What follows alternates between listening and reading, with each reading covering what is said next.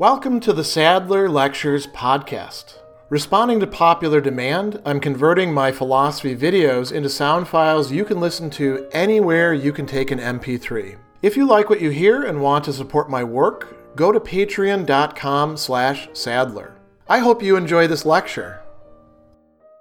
In Nicomachean Ethics, Book 10, Aristotle is going to tell us that some pleasures are, in fact, bad pleasures for us, and other pleasures are good pleasures. Now, how is he going to get to that point, particularly given the fact that he has at numerous points said that pleasure itself is something good? How can there then be bad pleasures? There are several ways to approach this, and Aristotle is not going to take one way that I just want to lay out, because otherwise people might think that he'd forgotten about this or he's not, taking this into consideration. Hedonist philosophers, that is, philosophers who think that the good, the fundamental good, just is pleasure, and the fundamental evil, pain, will often say the way that we can declare some pleasures to be bad for us, is that we see that they will preclude other pleasures. They're not compatible with other greater pleasures, or they can bring about pain along with that. And so they're kind of mixed, and the balance of pleasure over pain is not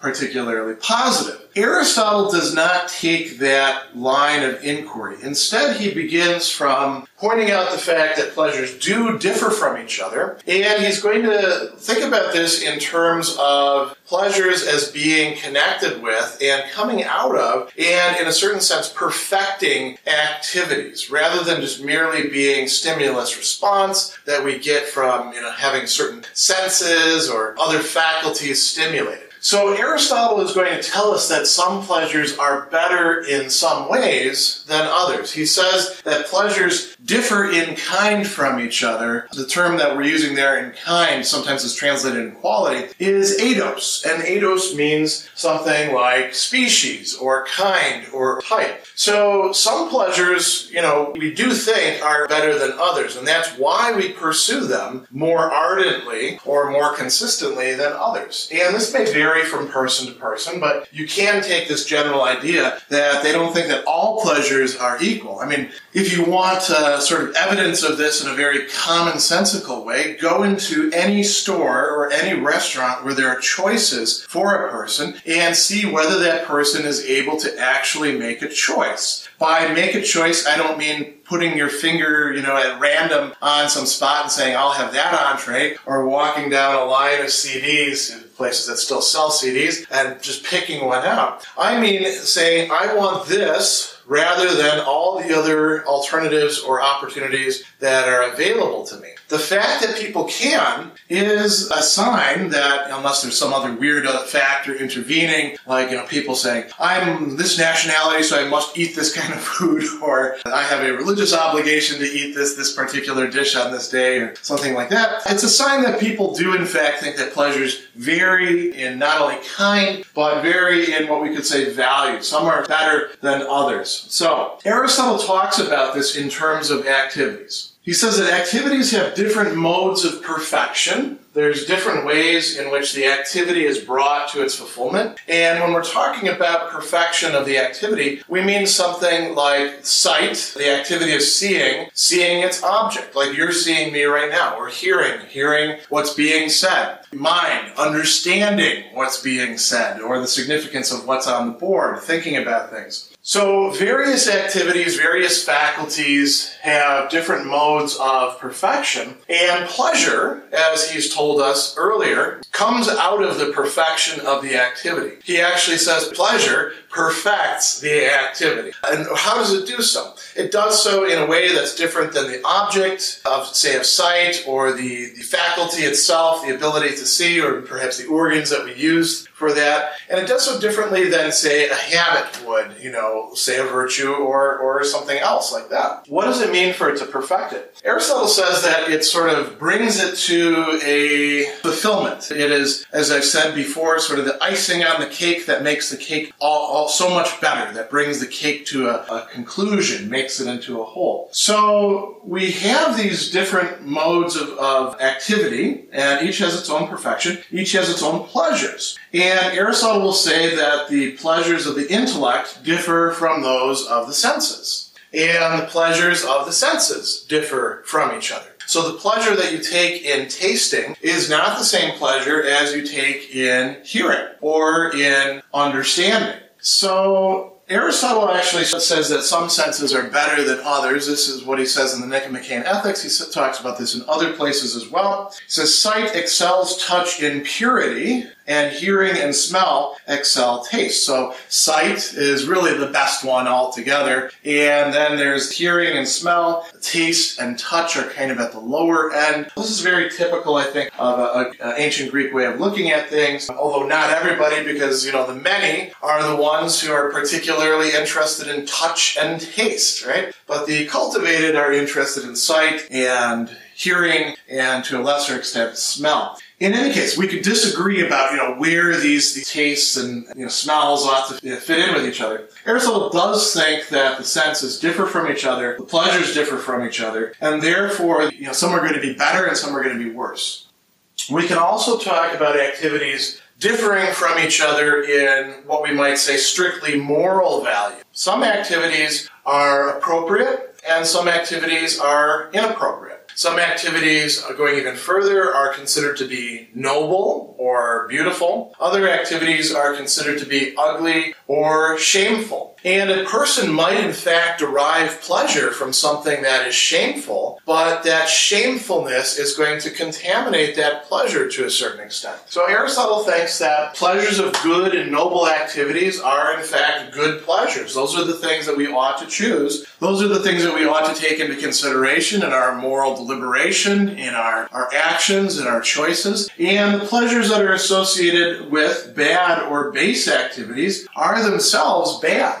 Now, insofar as they are pleasure per se, they are good, but that pleasure is coming from something bad, so it's sort of tainted or contaminated by the badness. The pleasure itself is pleasant, but shameful. So, what would be examples of this? In our own society, gluttonous overeating would be an example of that. Lesser so in some other societies where other things may be considered to be very, very shameful pleasures. You think about, the effect of the sexual revolution and the proliferation of images of the human body and sexual activity through the internet and sort of the loosening and laxness of moral standards about those matters today in comparison to, say, 50 years ago. And I don't mean, necessarily about any individual person, but about the society. And there are some pleasures that people certainly do find pleasant, but are considered to be shameful. We still have some things that are considered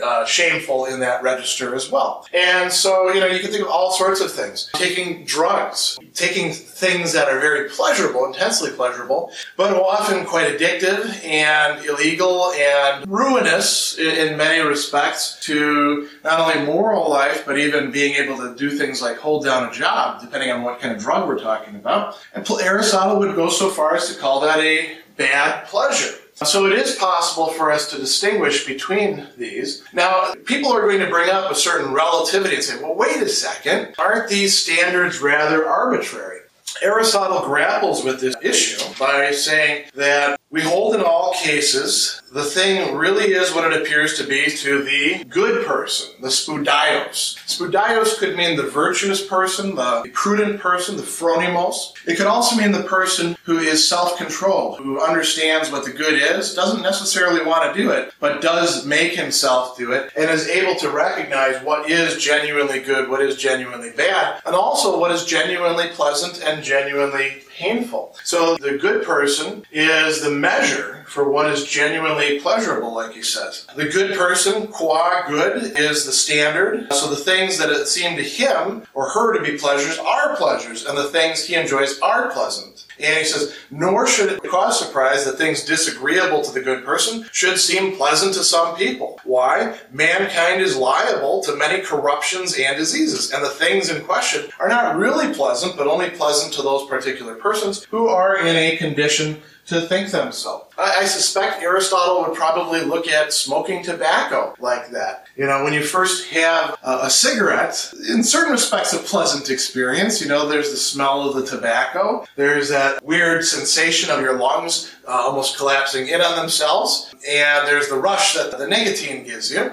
But, it really is an acquired experience. It takes going through, and at least by my experience, quite a few cigarettes before it becomes something that you view as normal for you and as pleasant. It might be that you actually enjoy hanging out with other people who are smoking, and that might be where the pleasure lies. And there's a lot of things like that. So some of these are perhaps not good pleasures, according to Aristotle. He also suggests that there are some pleasures that are distinctively human pleasures. There are a lot of pleasures that we share in common with the other animals, at least the animals that have similar abilities for sensation like we do. Some of them may be pleasures of sight, looking at certain things. Many of them are pleasures of touch or pleasures of taste. And they don't really share with us as far as we can tell. Although, animal behavior may prove this entirely wrong. They don't share with us the pleasures of thought, the pleasures of using our intellects to, say, solve mathematical problems for those who actually enjoy doing that sort of stuff. Learning languages. I don't necessarily even know that they share the same sort of pleasure of travel that we do. Although, again, animal behaviorists might provide us with new information about this, about the rationality of at least certain animals. So Aristotle suggests that the best pleasures are the ones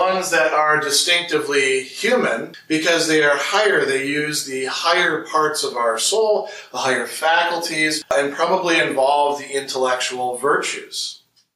Special thanks to all of my Patreon supporters for making this podcast possible. You can find me on Twitter at Philosopher70, on YouTube at the Gregory B. Sadler channel, and on Facebook on the Gregory B. Sadler page. Once again, to support my work, go to patreon.com/Sadler. Above all, keep studying these great philosophical works.